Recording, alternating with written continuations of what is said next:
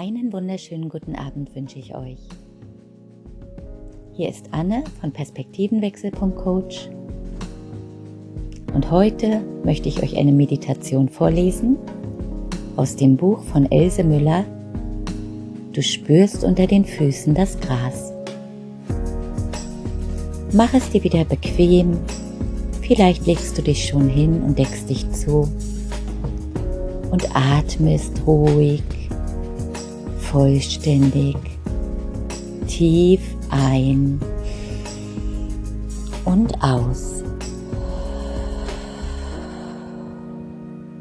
Schließe die Augen.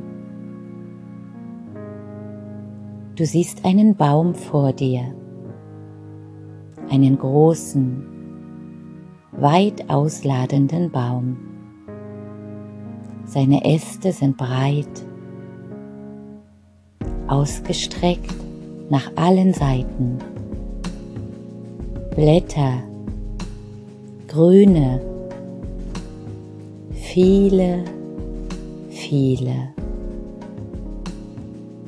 Er steht ganz fest. Seine Wurzeln stecken tief und fest in der Erde.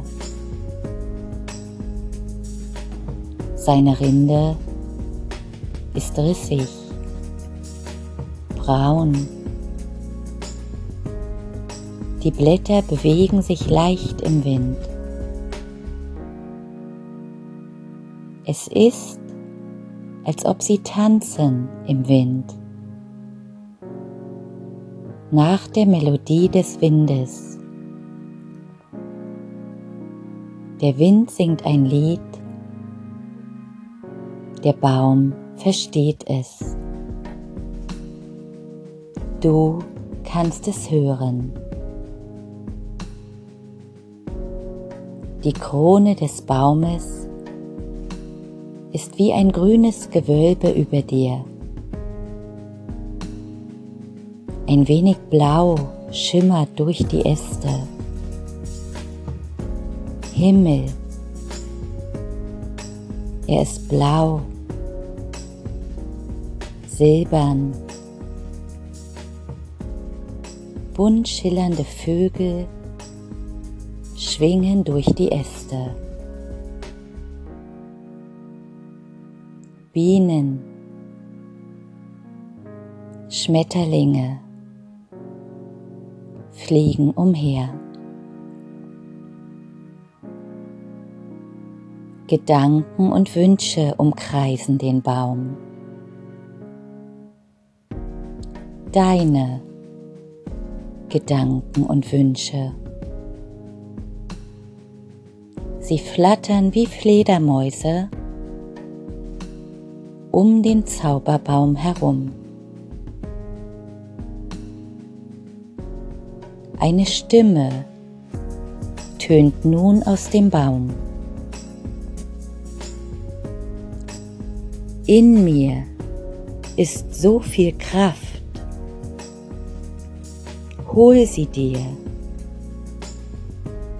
Greif sie dir. Du greifst danach. Du hast die Kraft jetzt in deinen Händen.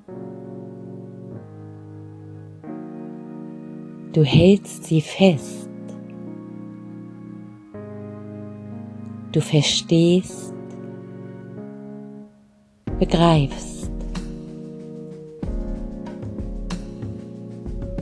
Vielleicht ist es der Schlüssel zu deinem Problem. Du hast ihn in deiner Hand. Du bist voll Mut und Kraft. Du schaffst es. Jetzt bist du bereit, mutig zu sein. Und nun schläfst du ein, ganz sanft und entspannt.